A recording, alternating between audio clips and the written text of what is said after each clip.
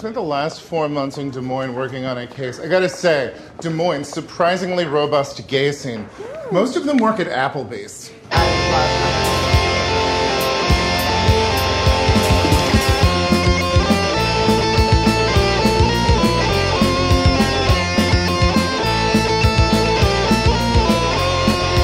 All right. Welcome back to Rock Hard Caucus, everybody. This is Iowa's favorite podcast, and it may not be after this. I want to apologize in advance for what we are about to expose you to, present to you. We're going to be revisiting Steve King, unfortunately, the racist former representative of Iowa's 4th district. Is it still the 4th, or did they renumber that one too? They renumbered it to the 4th, and it's still that, yeah. It's the 4th still. Yeah. Currently represented by Randy Feenstra. Right. And if you did not recognize that voice that just spoke, Gavin Aronson is back. He's one of the foremost experts on Steve King's history and legislative career. How do you feel about being a Steve King expert? I don't know. It's all right, I guess. Yeah. Well, the reason we're talking about Steve King again, it's too bad that he's still relevant at all. He's not nearly as relevant as he once was, but I came across this tweet from an account called Eyes on the Right, who was bringing to everyone's attention that Steve King recently appeared on a radio show called The Political Cesspool. And actually, if I'm being honest, I saw this on Blue Sky first. That's right, I'm on Blue Sky. I'm one of the social media elite now. They still won't let me in. I tried to sign up, and I haven't gotten my invite yet. They haven't given me a single invite code since I joined. It's really a gated community. They're trying to keep people out as long as possible. So you're on the lower echelon of the elite, but you're got foot in the door. Yeah, the least important person on Blue Sky. But Eyes on the Right. I was not familiar with this account before, but I guess they keep tabs on people like Steve King. And I'm sorry that we missed this, because apparently Steve has been going on this show a few times over the past year, like while we were covering his book.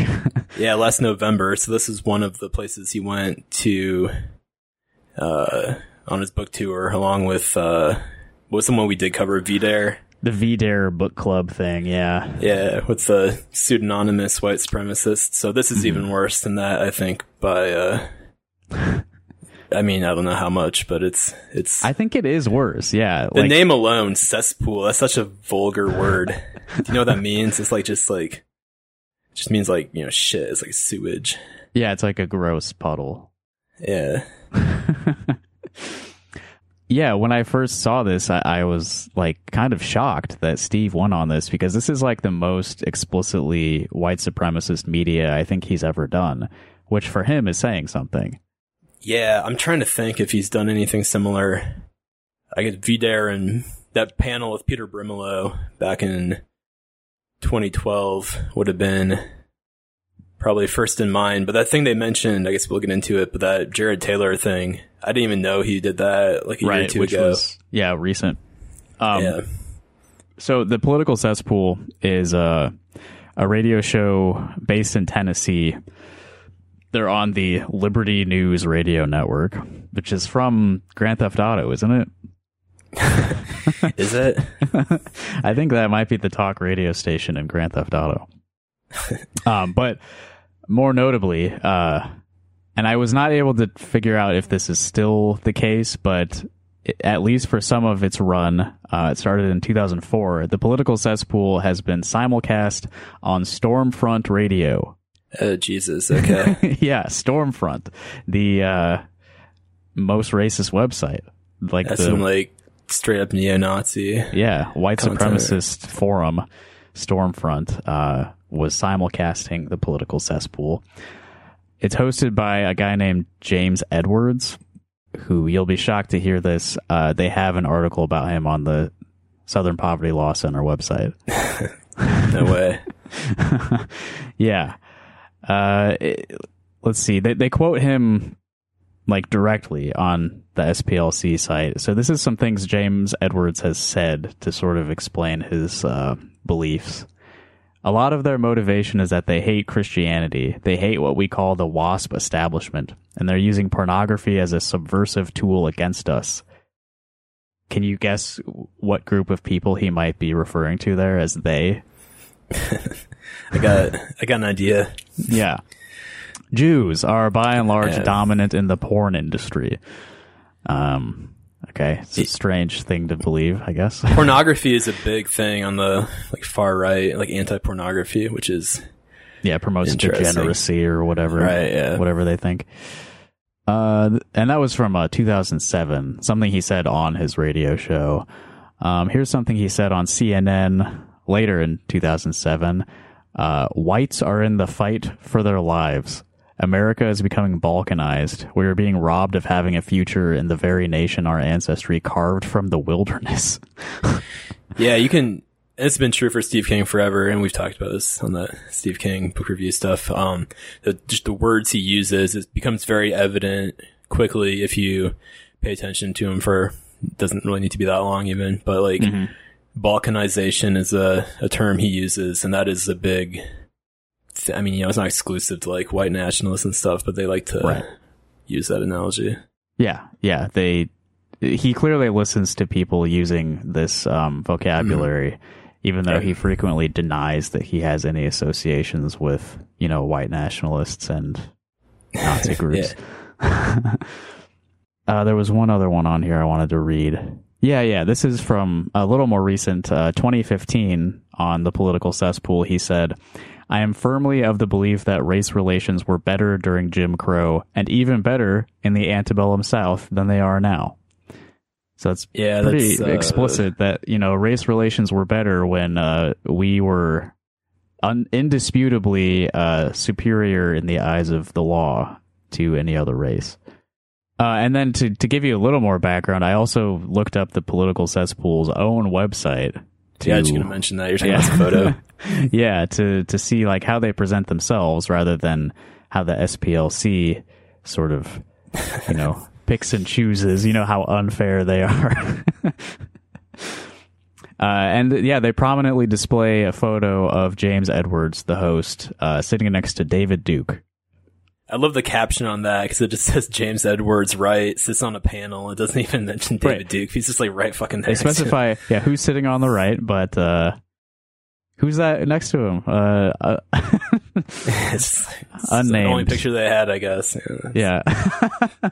He doesn't take photos very often, so he just happened to be next to David Duke when the cameras were out, Too low resolution to crop it. They had to keep the full frame there. So.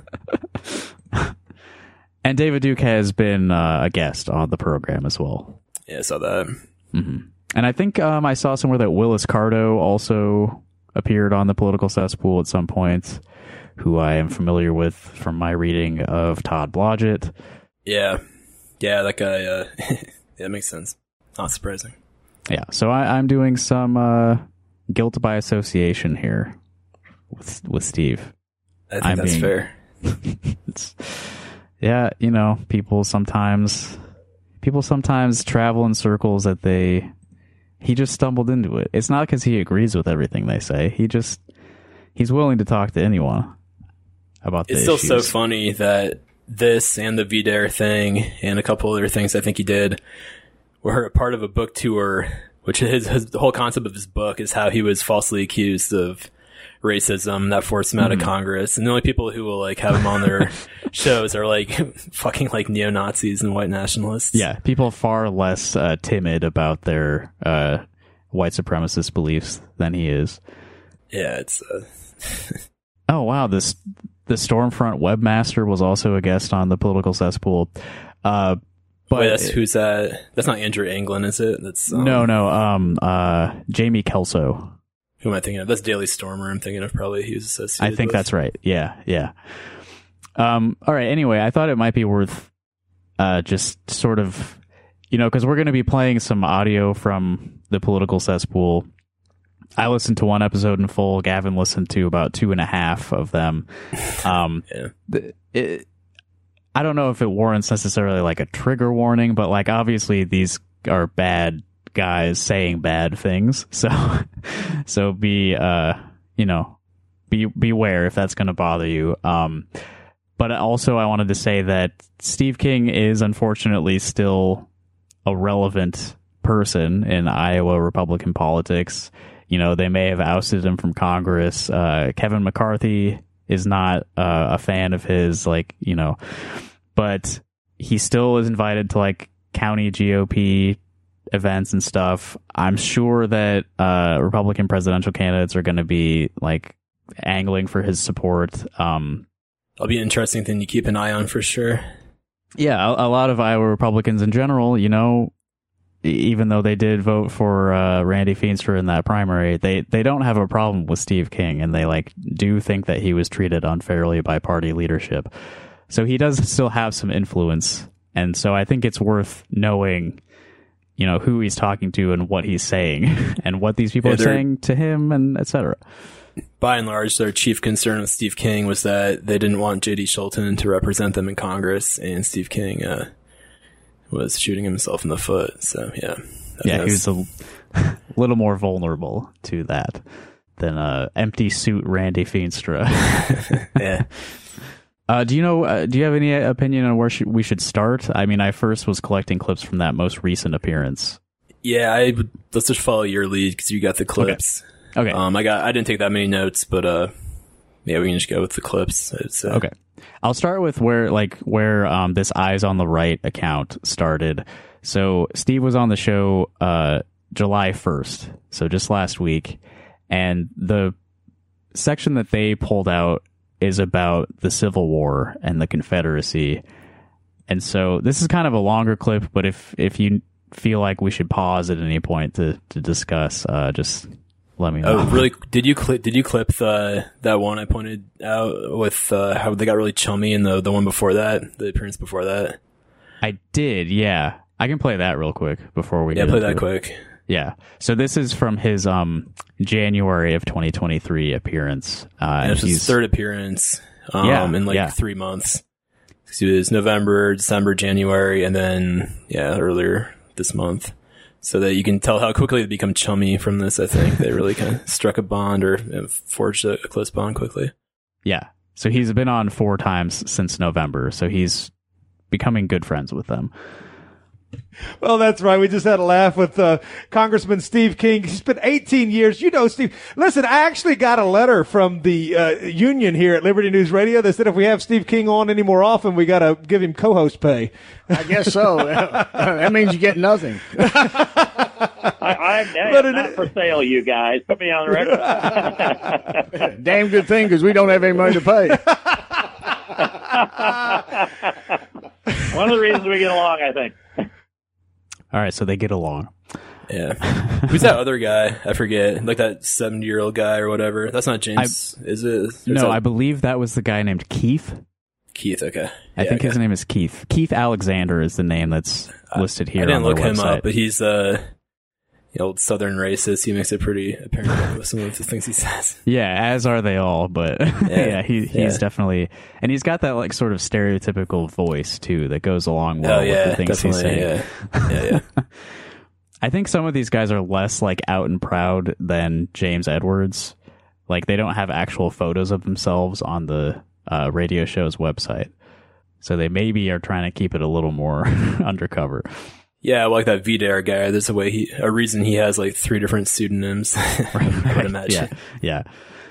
All right. So the Civil War clip is what they were bringing to light at Eyes on the Right, and actually their blog is called Angry White Men. So that's sort of their focus. So this is sort of Iowan Steve King discussing the Confederacy and the Confederate flag with some guys down in Tennessee, and they have actually a lot of things in common in terms of how they feel about that. I want to tell you, your listeners, you have lots of Dixie listeners down there, and I'm a Yankee, and I want to tell you how I think about this. And I think you're a Midwesterner, sir. Describe it. Yeah, you're not a Yankee now. You're not from New England. You're a Midwesterner. I'm a Midwesterner. That's true. And my great-great-grandfather, 5 times great actually, was killed in the Civil War. My great-uncle, his Bible that he carried in his shirt pocket for 3 years during the Civil War is in my possession now. And but here's how I look at this. Before we continue, how do you feel about that distinction between Yankee and Midwesterner? Well, he's just saying he's like a Northerner, right? Yeah. I don't know that I think it says little. What they're trying to say, no, you're really not that like anti-racist or something. Exactly. They're yeah. trying to get out with that, but like I would not have a problem with that label of a Yankee, as opposed to it. Like if someone from the South called me a Yankee, I'd be like, yeah, I don't, that's fine. Sure, yeah. I'm not like one of those Yankees, the ones who don't think slavery is good. No, I am that. Right, yeah. That label's okay with me. My family were abolitionists, and just like I am pro-life today, these are just fun. Okay, I gotta pause again. He loves to combine those two concepts. Yeah. On Juneteenth, when he was in the hot sun hoeing, thinking about slavery and getting boarded or whatever. Yeah, the ideas of abolishing slavery and outlawing abortion seem to be the same moral question to him. He likes to conflate those. Frequently, yes. Yeah. Came up many times in his book, and he talks about it a lot. Fundamental principle of the sacredness of human life and individual freedom. And so they went off to war, and my great uncle came back. My great grandfather didn't come back. But in any case, here's what I know. I went to Dixie Republic when the commercial came on, and I'm looking at the Confederate battle flag right now. I'll play that commercial in a second. I had one flying on my desk when I was in Congress. Famously, I remember. and it's out of respect for this Southern pride. The war was more about states' rights and Southern pride than it was about slavery. And in all of my time in serving with good, rock-solid, wonderful conservatives from south of the Mason-Dixon line, I never heard any one of them breathe anything that could be interpreted to mean that they believe that slavery would be the component of what today's society ought to be. There's an abhorrence. So all the rock-hard Republicans that he worked with in Congress in the 21st century, none of them ever said out loud that they want to bring slavery back. Yeah, and that's evidence enough that they're not racist, I guess. That's relevant. Yeah. Context, apparently. Yeah, Iowa's Congressman Steve King had a Confederate flag on his desk because none of his Southern colleagues said that they like slavery anymore, so he felt comfortable supporting their flag. Their old slavery flag. But they don't like slavery anymore, so it's okay. Yeah, that's like typical Steve King rationale. It makes sense in his own head, and he just assumes if he says it out loud that other people will get it. He, of course, receives no pushback from the political cesspool. Oh, not these guys. No. That exists all across the South, as far as I know. I'm sure there's exceptions to it. So, but it was this, that when Grant and Lee met at Appomattox, and Lee made a negotiated effort so that his boys could keep their horses because they needed to go home and farm. Grant said, okay, they can keep their horses. And Lee said, and I want them to keep their arms. And Grant said, tell them to stack their arms, but the officers can keep their sidearms. And then once that was signed, there was a regiment, a Northern regiment, that fired off a volley in celebration. And Grant said, shut that down. That's no way to celebrate here. From this day forward, these rebels are our countrymen. And to this day, the greatest contribution on a per capita basis going off into our infantry to put their lives on the line for the American Republic at Old Glory that we celebrate this weekend are Southern white men. Southern what, man? Yeah. What do you call it? A valiant celebration? Was he trying to say valiant or something? What was that? Well, he said a volley, like shooting a gun. Oh, okay.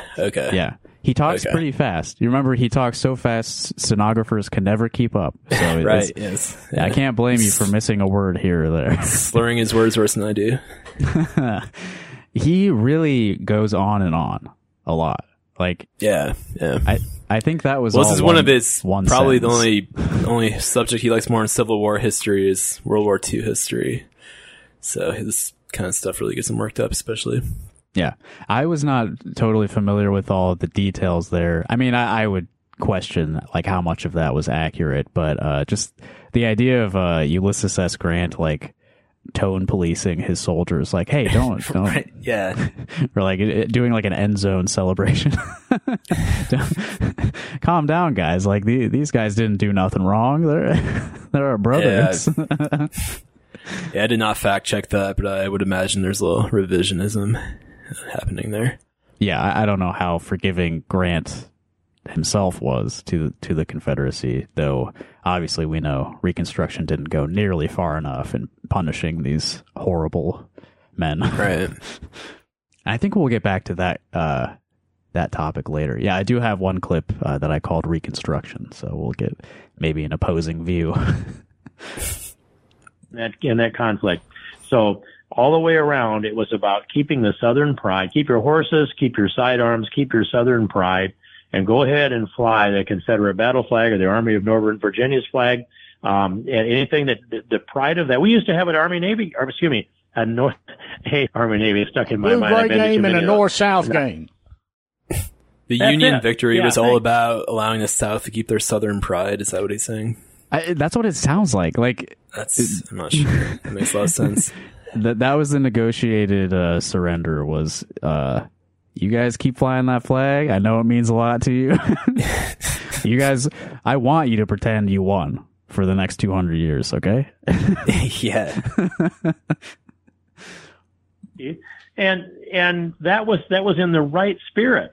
Today, they poisoned this spirit by trying to take that battle flag down wherever they can find a federal connection to do it. And my own Republican leadership tucked and ran from that debate, and that's why I fly that flag, and I still do today, and I'm going to continue to do that because there's something to be said about the pride of the South and the dignity that's there. And I respect it, and I don't know where I would have been on this deal if I'd have been born 150 years earlier. I think we can imagine where he probably. Yeah, that's like the pull quote. There is Steve King. Actually, that's the headline they use on this blog. Angry white men. Steve King unsure of what side he would have fought for during Civil War. Okay, this is like, I mean, imagine if Chirp Gabriel had this recording, a couple years ago. Yeah, I mean, I think you and I probably have a good idea of where Steve, like if he, he would have been in Iowa, but there were a few, I think, regiments who did fight for the Confederacy who were from Iowa, right? Yeah, and I would imagine, if he wanted to defect from the North, or he would be welcomed with open arms on the opposing side as a angry white man himself. Yeah. Yeah, so he mentioned an ad that he heard on the show prior to that clip. So Dixie Republic. Let's play that. Dixie Republic. This ad plays in the show. It's in at least 2 of the episodes that Steve has appeared on. So this is like a regular advertiser with them. Get it. Find your inner rebel at Dixie Republic, the world's largest Confederate store, located in Travelers Rest, South Carolina. The anti-white, anti-Christ, anti-Southern world ends at the asphalt. Welcome to God's country. Log on to DixieRepublic.com to view our Southern merchandise, from flags to t-shirts to artwork. At the store, browse through our extensive collection of belt buckles and have a custom-made leather belt handcrafted in our Johnny Reb's Gun and Leather Shop. That's DixieRepublic.com, where you can meet all of your Southern needs. While you're waiting... We probably don't need to hear the rest of that. What are the Southern needs that need to be met by this type of store? That is a good question. I like that banjo twang. Yeah, of course they've got the Dixie. I think that was a Confederate anthem, right? Yeah, probably. I don't know. Yeah, Dixie. Regrettably, a pretty solid melody, like the Dukes of Hazzard car horn. It's got a catchy, sure. But, there's a lot of evil behind that melody. That's the power of music. It's just that Southern pride. It's not. It's misunderstood. Yeah. So this place, I mean, just imagine the type of establishment that like plays an advertisement on the radio that says the anti-white, anti-Christ outside world ends at our parking lot. Like, oh God, this is how you advertise to people, is like the pro-white store. Right. Yeah. It's not much nuance there. They just come out right out with it. That's one of the things I found most interesting about listening to this or these episodes was the ads. Mm-hmm. There's stuff like this, and then there's things that if they weren't in this context, you wouldn't think, it'd seem totally innocuous, like that Honey Man thing. Did you hear that one on the latest one? I did not hear Honey Man, or maybe if it was on the latest one, I must have skipped it. I looked him up, and it's just like this old couple from Utah or something that they sell honey from like around the country or something. And their website wasn't racist, but I can imagine they probably have some problematic beliefs. Careful where you source your honey. You don't know what's in their hearts, Gavin. That's true. Yeah. I did think that this ad was an interesting contrast, though. Omaha Steaks is rewriting the book on burgers with an all-new handmade texture for the juiciest home-style burgers you've ever tasted. Shit, someone's gonna get fired for that if they... Do they know that they're on this show? That's a pretty mainstream thing, yeah. Yeah, like, Omaha Steaks is on the White Power Radio Hour. Yeah, it seems like a advertising person is gonna lose their job over that once they find out that... Yeah, we need the campaign that got all those advertisers to leave Tucker Carlson to take a look at that one. We need like a palate cleanser. So I might go back to this a few times, but when Gavin and I, and sometimes Natalie, when we did our series covering Walking Through the Fire, Steve King's book, we were fortunate enough to have the audiobook, thanks to Gavin. And there were a lot of clips from that were kind of fun. Less about being racist or anti-abortion and more like this. This is nuts. So I might go back and play that a few times when we feel like we need to lighten the mood a little bit. This is nuts. That's my favorite. That plays in my mind occasionally. It stuck with me. That stuck in my head for like a few weeks for sure after that series we did. Yeah. Okay, I mentioned Reconstruction, post-Civil War. So let's hear what the political cesspool guys think about what happened back then. After the war between the states, there was a healing to a certain extent. I mean, Reconstruction was horrible in the South. It was a terrible, terrible thing. In what way? Right, why? What was so bad about it, dude? Is the war between the states, is that like a euphemism that these kind of guys use? Yeah, I think so. I've heard that before.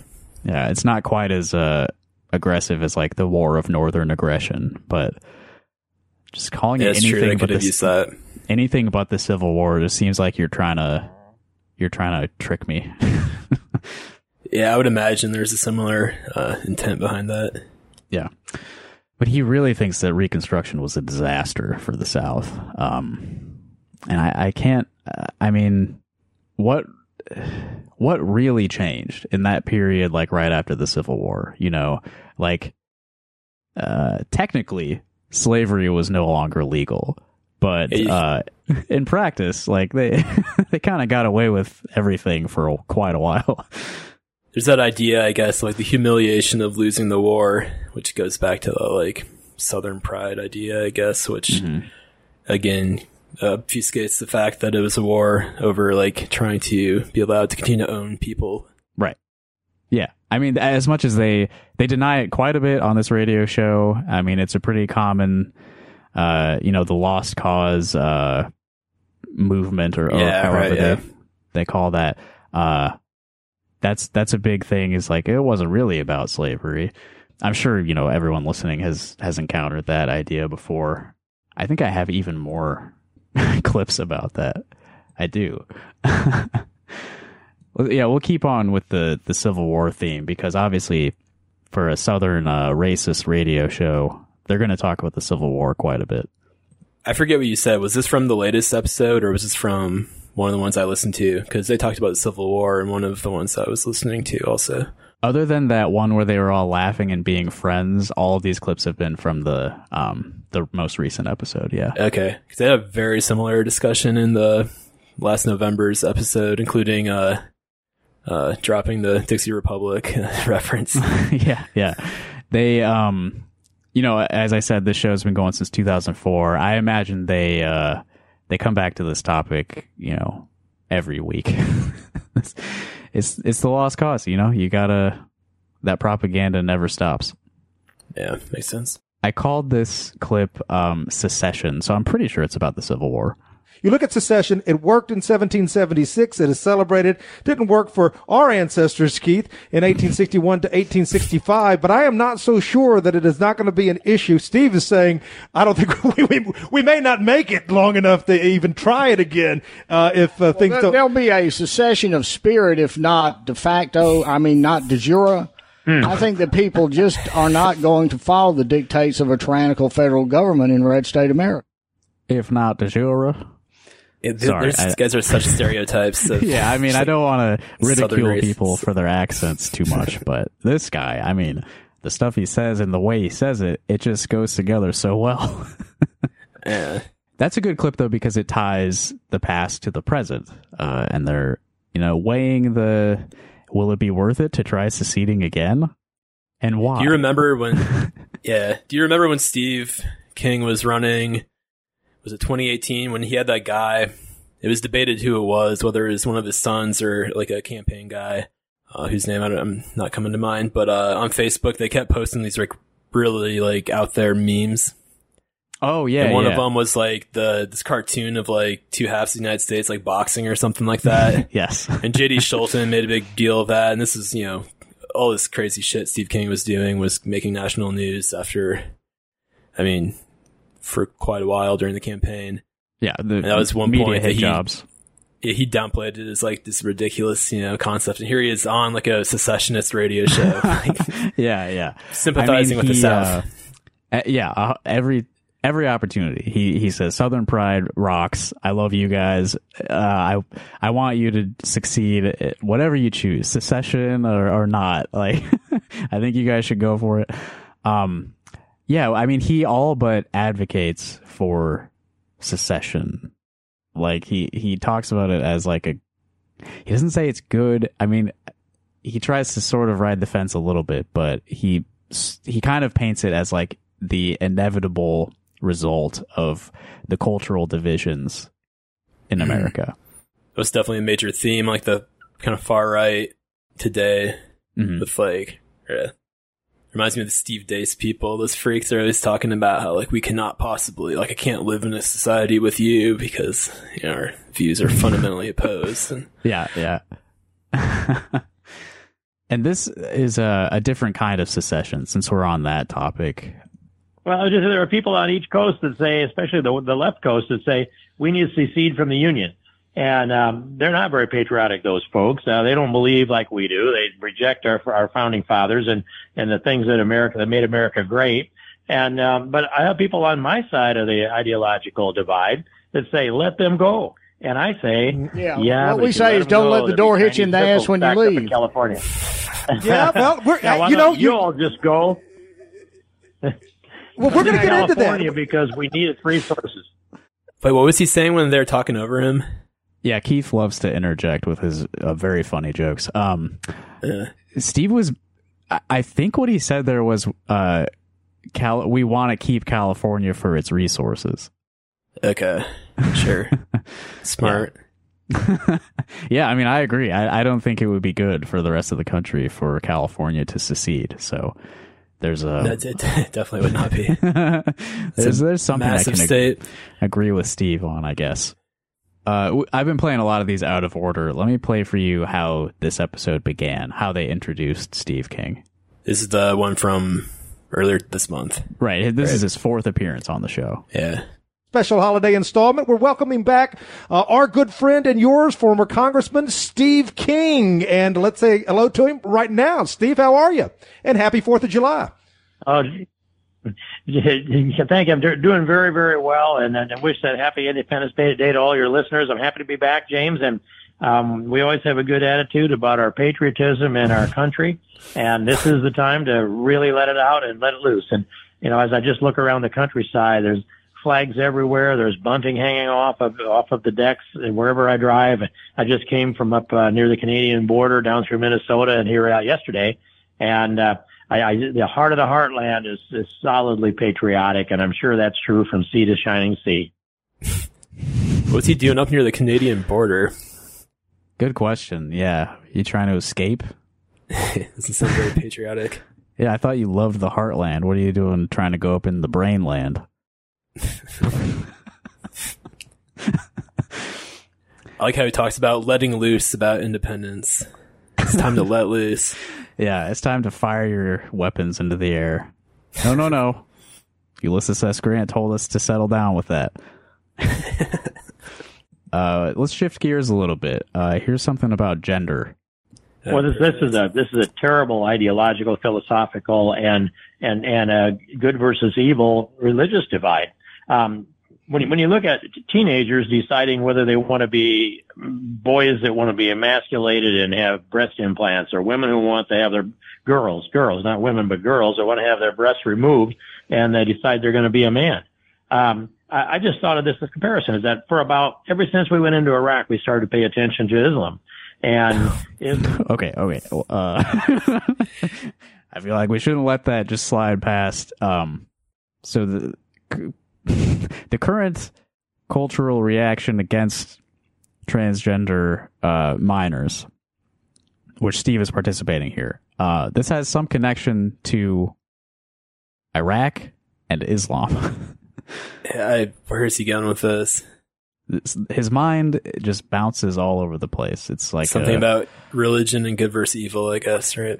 Right. This is a good versus evil religious battle, I think he said. A lot of people, I will say, were familiar with Islam prior to the invasion of Iraq as well. Yeah. It may have been the first time Steve had heard of Islam, but it does have... surely he was around for 9/11, so he had to have been familiar for at least a couple of years, I would imagine, at that point. Some people were ahead of the curve and found out about Islam in 2001. But it's got some historical roots. It's like, almost as old as his own religion, Christianity, but they sort of developed side by side. Yes. There's been a lot of interchange between the two. But does he keep going on about this? Yeah, I've got another 30 seconds on this one. Of course, okay. Islam has been persistent and relentless in female genital mutilation, and we as a country have come out against that in the strongest way. Is that's a brutality. It's a sickening thing to do to a young, actually about an 8-year-old girl, often, but maybe older than that. And I've done some events with a person that went through that, and so if it's important to us that a society would conduct female genital mutilation, what are we doing in places like Vanderbilt then, in the surgery that's taking place right there where you are? So that's a reference to that woman who we mentioned in Walking Through the Fire, who is like a refugee or something, who speaks out against she was from Somalia, if I recall. Yes, I think so, yeah. I think so. I forgot her name and I forgot to look it up. I would imagine that's who he's referring to. Yeah, it is for sure. So he's that's a really fucked up analogy for obvious reasons, because there's really nothing similar about those two things. I mean, I assume he genuinely believes what he's saying and isn't just cynically trying to conflate these two very different things. Yeah, and I mean, I think it's a fairly probably mainstream, unfortunately, belief. There's a lot of boomers and stuff who don't really seem to understand trans individuals, or just kind of their basic existence, kind of. Even people who are fairly progressive I've spoken to seem to, not to make it a generational thing entirely, but I'm just saying. Yeah. I'm sure there are a lot of people who do believe that. Yeah. I do not, to be clear. I do not believe that genital mutilation is done without the consent of the person that it's happening to. And also, there's a lot more to transitioning than simply, surgeries, like surgery that's is far more rare, of course, than what the right is making it out to be. Usually a lot of other things first. It's rare for at least two reasons. One of which being not everyone wants to undergo a surgery like that. That's not the entirety of what makes you a man or a woman. So if you feel like you need to change your body in certain ways, like there are other ways to do it besides that. So not everyone chooses to do it. And two, not everyone has the means to get such a surgery, even if they did want it. Right, yeah, they make it sound like it's such an easy thing where it's like you walk into a clinic and it just happens like on a whim, like right. Yeah. It's not like ridiculous. I think I guess I don't know if this is still the case, but insurance didn't cover that at all for a long time, I think. Oh, it's been a huge struggle for that, to get more coverage for that kind of stuff, I know. Yeah. Yeah. To get even accepted, recognized, yeah. Yeah. I've somewhat related. I've been reading the book Whipping Girl, and I've been learning a lot about trans issues. So thanks to my friend Maggie for demanding that I read Whipping Girl. Is that what is that, like a novel or like a memoir or something? Or I've never heard of that. It's by I believe her name is Julia Serrano, and she's a trans woman who writes about her own experiences and sort of tries to lay out the issues and the terminology and everything surrounding the whole phenomenon of what it is to be trans and how you deal with it. I should check that out. Yeah, it's been honestly I'm about halfway through it, and it's sort of solidifying things for me. I'm becoming less ignorant. I'm sure I don't speak with the most knowledgeable in the most knowledgeable way about specific terms and things like that. So yeah, it'd be good. Right. Yeah. Our hearts are in the right place, but sometimes we're too stupid to talk about it. Juneteenth is a very interesting subject when it comes to Steve King. Juneteenth, of course, is the celebration of the abolition of slavery. And I don't know if we've ever found a definitive answer for why this happened, but continue. Oh, yeah. He supported I think he introduced a bill when he's in the States. I believe so, yeah. Right? Yeah, to have Juneteenth be a state recognized holiday, which is interesting. Yeah. Why him? And then, yeah. That reminds me, I was looking at other hosts on the, was it Liberty News radio network or whatever? Yeah. And there was, I hate to say this bluntly, there's one of the hosts was Jesse Lee Williams or something, who's a black man who, if you just look at his Wikipedia page, he's been accused of anti-Semitism and, anti-black racism and stuff. So it's one of those, I wonder if it had something to do with that, or, it's I'm not racist because there are black people who we tokenize and stuff like that, or, I have black friends kind of thing. I'm sure it's something to involvement in formulating that. Our radio station hired a black guy, so if he doesn't have a problem with it, no one else should.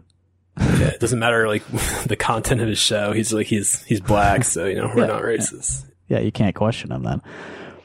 So Juneteenth, Steve King curiously introduced a bill to make Juneteenth a state recognized holiday in Iowa. And here is, interestingly, when Juneteenth came up on the radio show, he didn't mention his own connection. So I don't know. Now, you have Juneteenth, which apparently I was reading the news a couple of weeks ago. I guess you celebrate it by engaging in mass shootings. There are mass shootings in Chicago, Los Angeles, Milwaukee, Asheville, North Carolina, San Diego, Akron, and elsewhere. But they actually call it Juneteenth National Independence Day, which I guess was invented to compete directly with Independence Day. And you see... All right, so when you bring up Juneteenth, you have to start talking about black crime. Yeah, asshole. Sure. And then they're trying to replace Independence Day with Juneteenth. That's the whole purpose. It's yeah, well, that's how I celebrated Juneteenth this year. I went out and killed a few people. It's God, such a fucking yeah. I don't understand the pushback against having another day. Some off. Real race baiting, Breitbart kind of that section they have on black crime. Yeah. some really nasty stuff. Yeah, if you can't talk about anything relating to, African Americans without talking about guns and shit, like, you've got real problems. Yeah. Star Spangled Banner being now performed. Sorry. I was going to say, this doesn't really need to be said, but like the fact that Juneteenth is competing with Independence Day is fucking ridiculous too. I mean, it's like, they're talking about like independence for like people who were enslaved. Right. It's a specific, it's two different independences.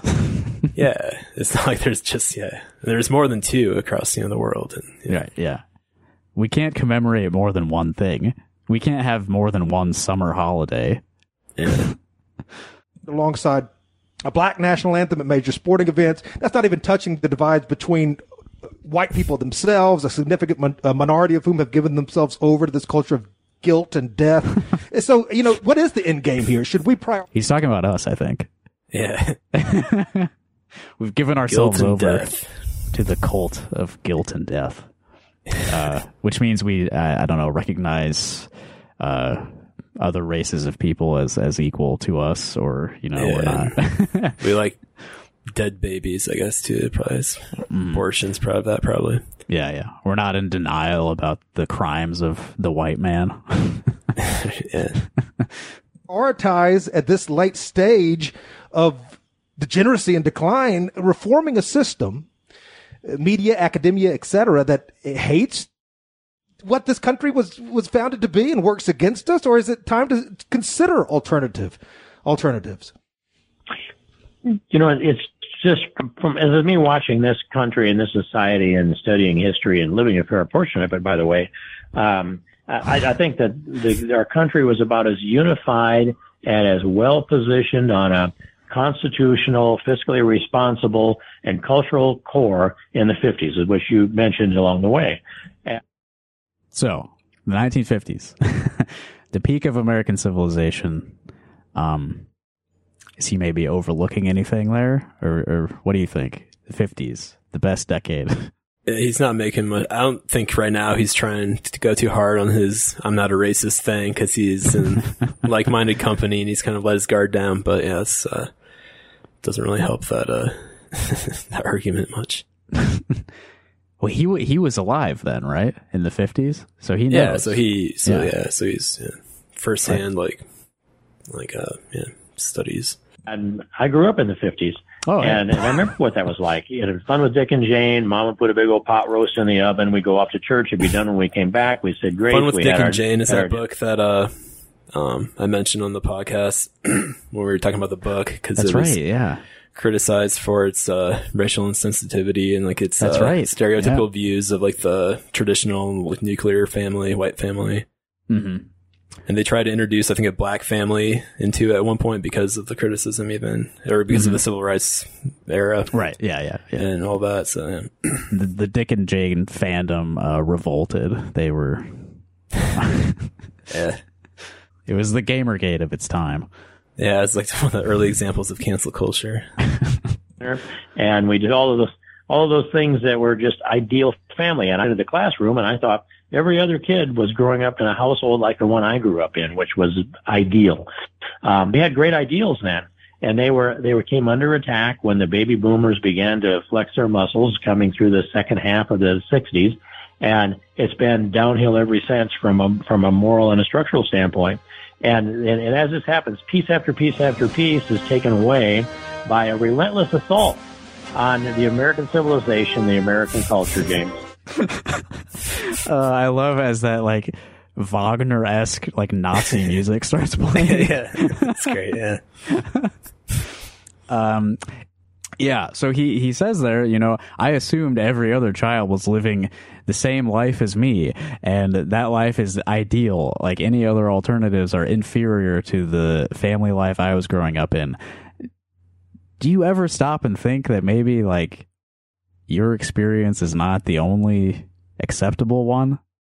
Yeah, it's such a truly closed-minded, small-minded way of thinking. And you would think after, serving in Congress, being alive for like 70 years, traveling around Europe, although he, was going to specific places to meet with specific people in Europe. So Yeah, it's unfortunate that there are people like that whose horizons aren't expanded, or they become even more, I guess, closed off because they see like the other side of it and then become resistant to the differences between them, I guess. The wool is pulled from my eyes, and I start to see that maybe the world is not as ideal as I thought it was when I was a child and didn't know anything.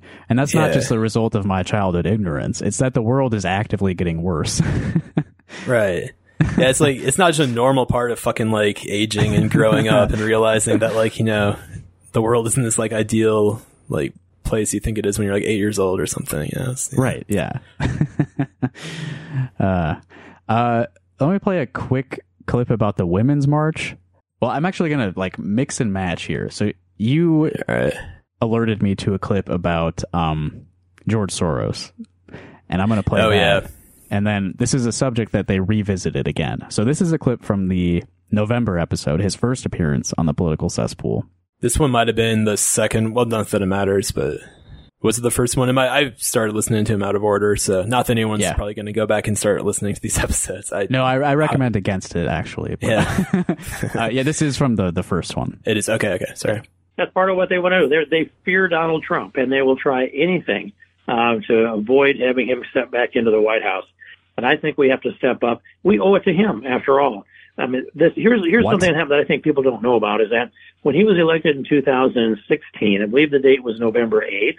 But in any case, the following Sunday, the Occidental Mandarin Hotel in Washington, D.C. had been reserved by the high-powered Democrats. They came in on Sunday, checked in on Sunday afternoon, and Sunday, Monday, Tuesday, and checked out at noon on Wednesday.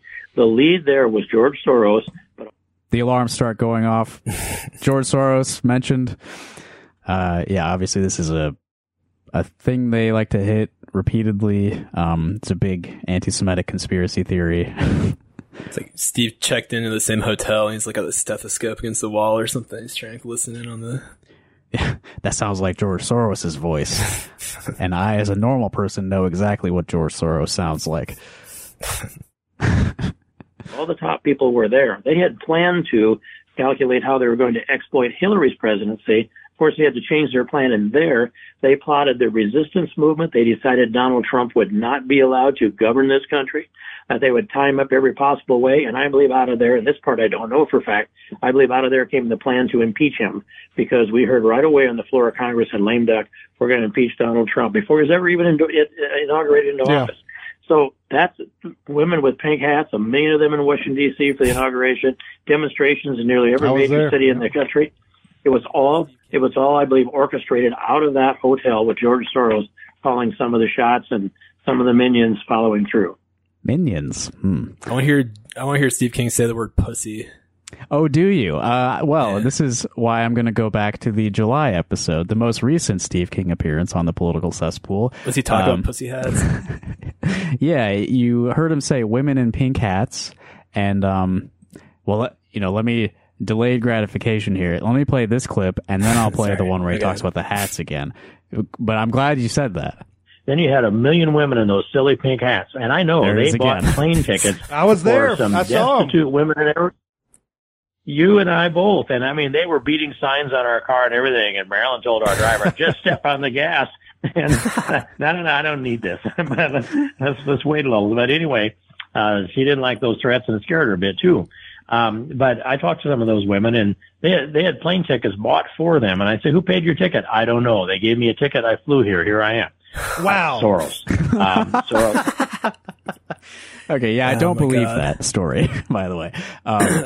So his conspiracy is like, well, you played 2 clips, I guess, together right there. Yeah.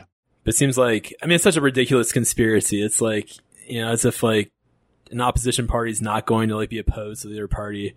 Right, and it was like this closed group of like elite Democrats with Soros, and all of a sudden it's like millions of destitute women in pink hats like on the streets, like all part of the same like grand conspiracy to sort of a migrant caravan of sorts. Yeah.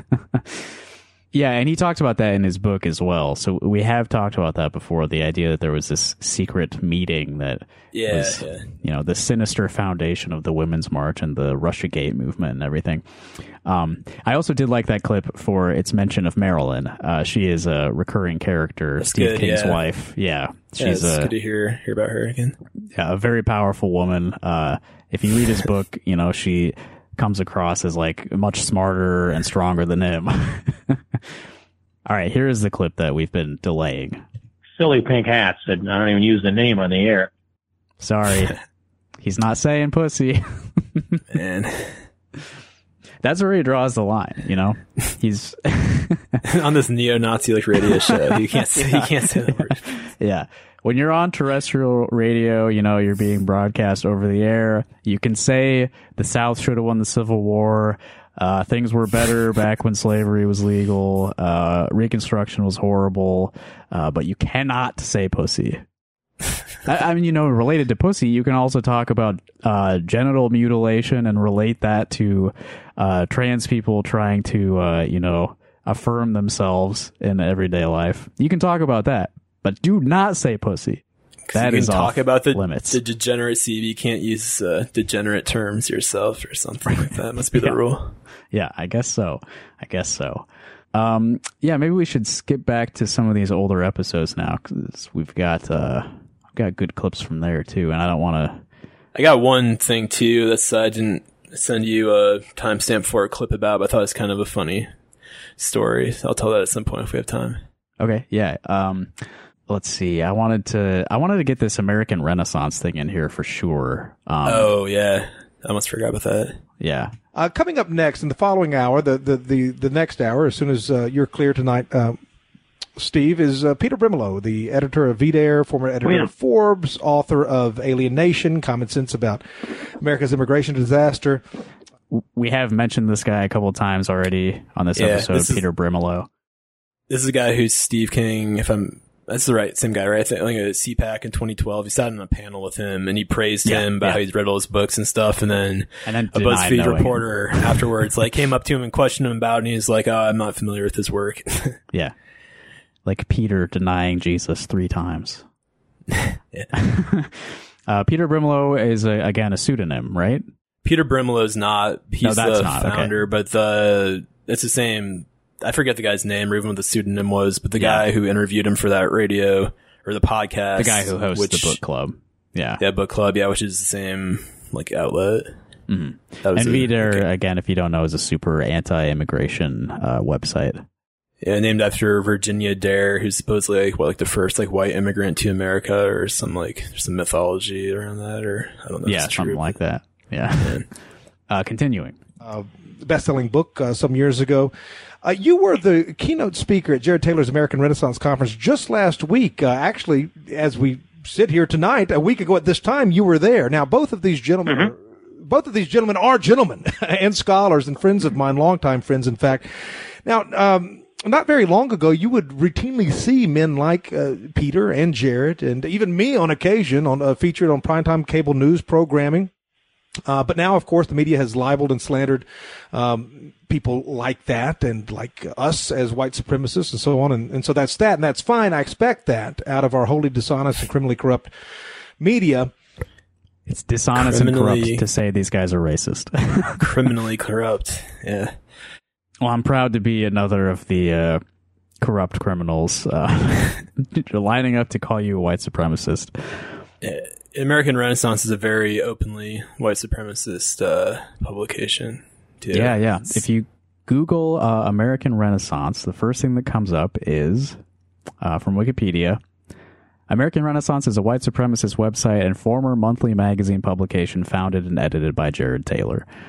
So Wikipedia is another of the corrupt criminal media organizations. Right, yeah. So we have to go to Conservapedia. Yeah. American Renaissance describing themselves. This is how they portray it. News and commentary on interracial crime, race differences, white advocacy, third world immigration, anti-white racism, and white identity. Yeah, very normal stuff there. Totally unfair to paint that as anything racist. We're simply advocating for whites. She never causes any trouble for anyone else. No. Do you know anything about Jared Taylor specifically, other than his association with this? Not off the top of my head. I've read about him before. Yeah. But I'm sure it'd be nothing that would surprise either of us. No.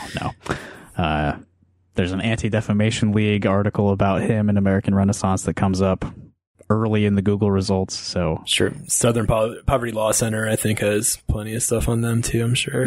Yeah. Well, corrupt criminals, just like us. Yeah. But what concerns me is that establishment conservative voices are allowing their enemies and ours to dictate the terms of whom they can associate with and speak to. Now, at some point, I think public figures will have to be able to speak with such advocates without fear of what so-called journalists think about it. Now, I guess you agree with that because you were there last week. And what led you to make that decision to speak at American Renaissance? Well, I think that we need to lend voice to the values and the principles that at least the ones that I voiced there. And I've had this attitude for a long time. I've been a strong advocate for freedom of speech. And when I see people's freedom of speech curtailed because the other people disagree with it, and then they organize to muzzle them, that's not what made America. It's got to be a robust, some competitive freedom of speech. And so if I go in there, was supposed to be, I think, a 30-minute speech and 15 minutes Q&A, and I got kind of carried away and didn't step down for an hour and 15 minutes. And I only saw Jared look at his watch once. But anyway, I was having fun and they were paying attention. So, but I think the sport is this, that give people a perspective, tell them what you believe in, let them sort out what they hear, come to their own conclusions, and then conduct themselves accordingly. Why should we fear speech? So he was very Two popular. things on there. Yeah, had a lot of fun. Yeah. And I need to see if there's a audio recording of that, because I would be very interested in listening to that. Yeah. I also, Steve King saying he's a champion of free speech is pretty fucking funny, because he's come out against, like New York Times versus Sullivan, which is one of the most important Supreme Court rulings, for the First Amendment, for the freedom of the press. He's what else did he do? Was that in his book? I remember talking about that. I know I brought it up at one point. And he is advocated specifically for censoring journalists, I think, and I can't remember. Basically fact checking them and putting some right wing bias on it to shut them up. So it's he's basically free speech for me, not for thee kind of thing. Yeah, of course. Whatever. But that's what it always is, really. Right. Yeah. It's so interesting just the way he responds to that question. I was there because of freedom of speech. Nothing about what he said or what anyone else was saying or the ideas they were actually discussing. Just he didn't say a single word about anything that was brought up. Just the idea that we are allowed to say it. That's what's most important. I went there because I was allowed to, and it's very important that I was allowed to. And that's obviously a mess to tell too. It's he knows what the reaction is going to be, so he immediately goes in his mind to the defense. Right? Yeah, it's legal. I can't go to jail for being at American Renaissance. All right, just a couple more, I think, because we've been talking about this for a while, and I don't want everyone to have to hear every second of this stuff. But this is a very funny clip. But when John Boehner handed the speaker's gavel to Nancy Pelosi in January of 2007, first time that a woman had been Speaker of the House, that was part of it. He stood up there on that rostrum and handed her that big gavel, and he leaned over and kissed her on the cheek right by the microphone. And I will tell you, that sound is in my ear today, in my mind's ear. And once it's been heard, it cannot be unheard. My mind's ear? In my mind's ear. I mean, that sounds like something I would say, but I don't know if people say that, really. As opposed to my mind's eye, but, Right, yeah. No, that makes that clip even funnier. Yeah. He doesn't have a lot of nice things to say about John Boehner. I love the idea of Steve King just every day he just hears this nasty kissing sound in his mind. He's like, Just never can get it out of his head. It's like it's eternal torment. He hasn't stopped thinking about it. This clip I'm going to play here precedes a discussion of the Supreme Court, who, of course, have recently released several decisions like super favorable to the far right, shutting down student loan forgiveness, sort of killing affirmative action in college admissions. They're still riding high off the Dobbs decision. Iowa's about to probably pass a much more restrictive abortion law. There was another big one during this session. The gay thing. Businesses don't have to serve. Oh yeah, and it was based on a completely like bullshit story too. Right, that was wild. A fake like the person existed made up a story. And they found him. And like a reporter found him. He's like, I've never like made that like request. He wasn't even gay. Yeah, right. He's like, I'm married to a woman. Like we have like children together. Like I'm not gay. Yeah. So a landmark Supreme Court decision came down based off a completely made up story, and it was favorable to people like Steve who are very anti, gay equality. But this is how he views our current environment. What I see is that the left doesn't seem to want to take on policies that will gain them the support of the American voters. I think they own the system to the point they don't need to. The left owns the system to the point where they don't have to appeal to the common voter. Yeah, I mean, that's wild. It's like, usually you hear that, like, it's the culture. They own the culture. You can make a more compelling argument with that, with all the, woke media and blah, blah, blah, blah, blah. Right. But, like, we can get into, like, politics. That's ridiculous. Right. And, I mean, they've been doing their best to claw away any sort of, like, cultural supremacy of the left the past couple of years, for sure. They made a lot of headway with the anti-trans stuff, anti-woke in general, I mean, even the fact that they say woke on TV now is a huge victory for them. Like, I use that word, like, semi-ironically, because I hate how it's, like, been, obviously, but, Yeah, it's embarrassing that that's even part of the common discussion. Yeah, it's just absurd. Anyway, the left owns the system. After... I mean, what fucking victories has the left seen? Yeah, even if you go back like several years, I mean, like it's just this very like old man mindset, like old like white conservative racist man mindset, where like he thinks of stuff like gay marriage is still like I'm sure like bothering him to this day, and then things like that. Where, I mean, we are maybe in kind of a strange period in the United States, although what period hasn't been. But, where Republicans are making this huge push where Trump was elected and they totally abandoned their like post-Obama Romney, strategy to try to be more inclusive, and instead they went like hard right. Yeah. And so they've had to do this like really accelerationist, like minority rule kind of thing. So maybe it's a bit of an anomaly. I don't know. I'm kind of stretching there for Steve a little bit, but there is a bit of projection maybe on Steve's part there. But honestly, I think he's like stupid and delusional enough that he actually believes what he's saying. I don't think Steve lies very often in terms of expressing himself. Yeah, and I think we talked about that during the book review stuff, right? Because I think I was definitely thinking like before I listened to that audio book. Well, I mean, like when I first started writing about Steve King, it's always hard to tell if some of these, a lot of these people, if they're true believers or kind of like grifters, just doing it for their own self-interest, or if they're kind of somewhere in between. But I do think Steve King's just a small-minded, true believer kind of guy. Yeah. Definitely. Okay. I'm skipping a few of these clips here. I'll just give you a quick rundown of like what I named the clips so everyone knows what they're missing. Soros, Secretary of State, The Honorable Cause, Ketanji Forrest. Now that's an interesting one.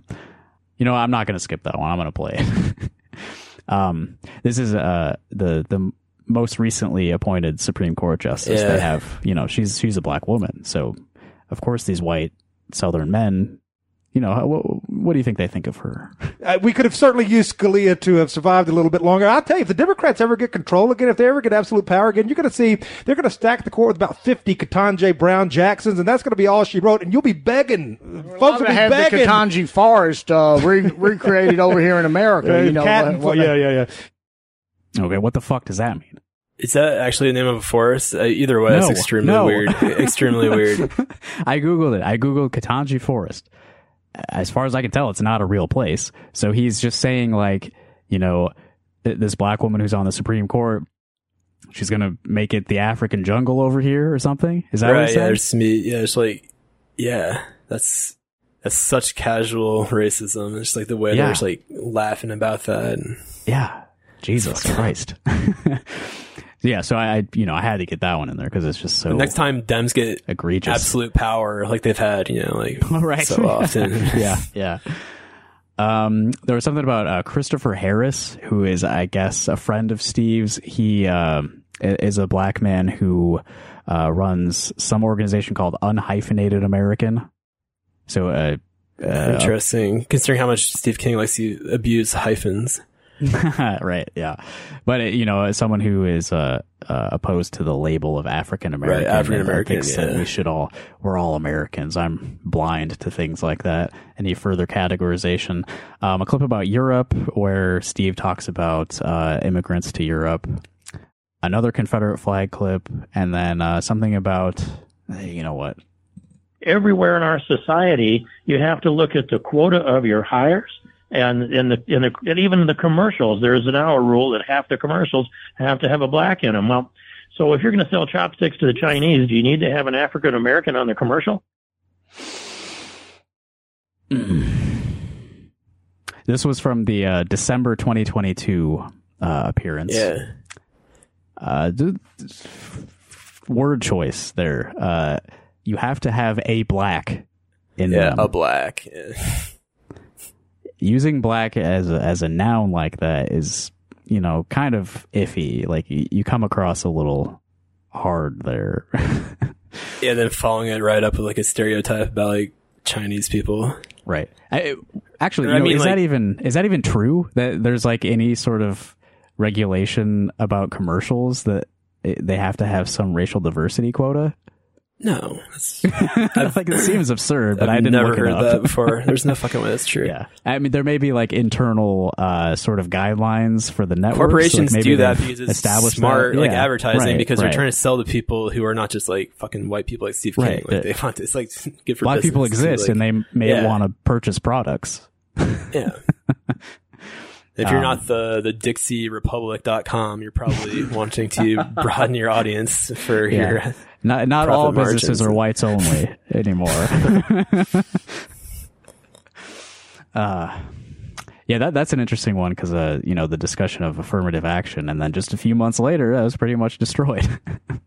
Right? Yeah. Got that one. Yeah. All right, and now this is the last one I wanted to play. I wanted to make sure we ended on this one. This is how they ended the most recent Steve King appearance on the political cesspool. These guys are radio professionals. They've been doing this for like 20 years. Happy 4th of July. Thanks for coming back on with us tonight, and we will talk to you again real soon. I hope we'll keep fighting the good faith. Good fight. Excuse me. With the faith of our fathers. God bless the USA and Southern pride. Was that Steve, last one there? Yeah. Okay, Jesus Christ. God bless Southern pride. You live in Iowa. We are not a Southern state. Not yet. He really just, let it loose. Let loose there for the... All that stumbling over each other and just like fucking up all these like common phrases. Like, these guys aren't even good at radio. Yeah, it's just like a cartoon. They're just all like rolling around like a ball. On top of all their other crimes, they can't even handle ending a radio show. Unlike us, we're about to do the same. So are you prepared to take it in for a landing? Keep fighting the good faith, Gavin. Yeah, I should do a shout out to Northern Pride or something to balance things down. I don't know. Yeah, so, here the Yankees are signing off. just reiterating that Reconstruction did not go far enough. If you want further discussions of Steve King and the way he expresses himself and the things he believes, Gavin and I did a pretty extensive series reviewing Steve's book, Walking Through the Fire, a few months ago at patreon.com/rockhardcaucus.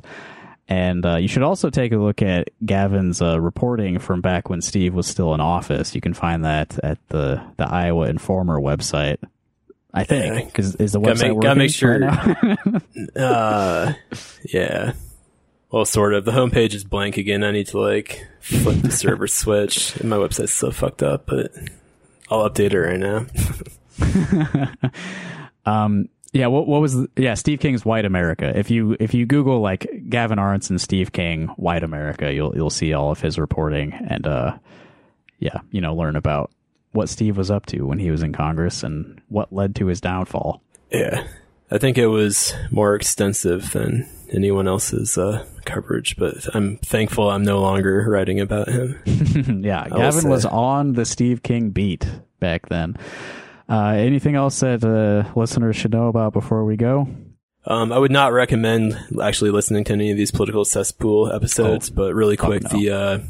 The December episode did have a funny story about Steve King going to the Lincoln Memorial with Michelle Bachmann with wire cutters. And when Obama had, fenced it off because of the government shutdown, and he's comparing that to January 6th. So it's, oh, wow. Great story. I didn't know that about, I didn't know that was something that he and Michelle Bachmann did.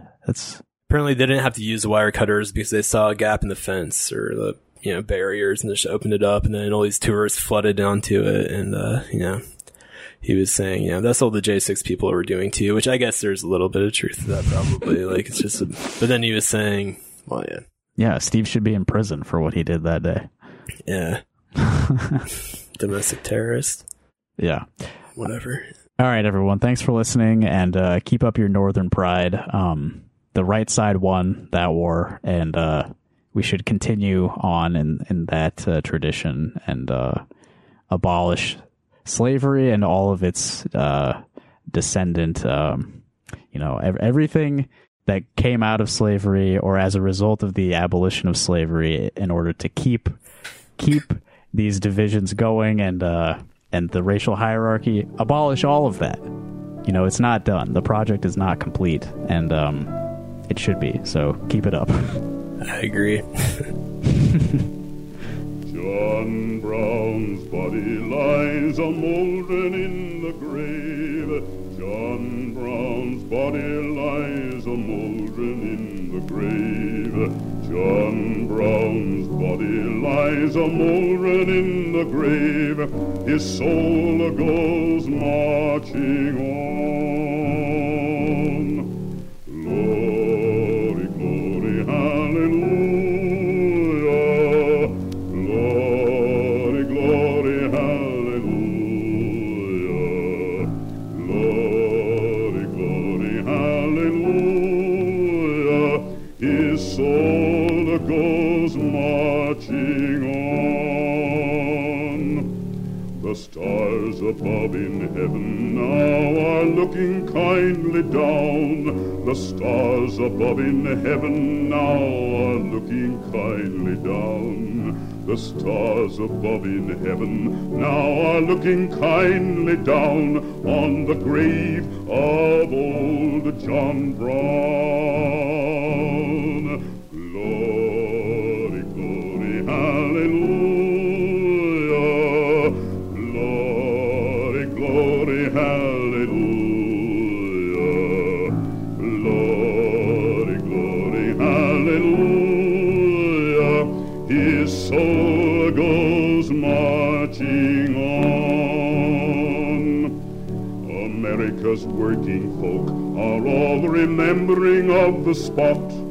America's working folk are all remembering of the spot. America's working folk are all remembering of the spot. It's the grave of old John Brown. Glory, glory, hallelujah. glory, hallelujah. Glory, glory, hallelujah. His soul goes marching on.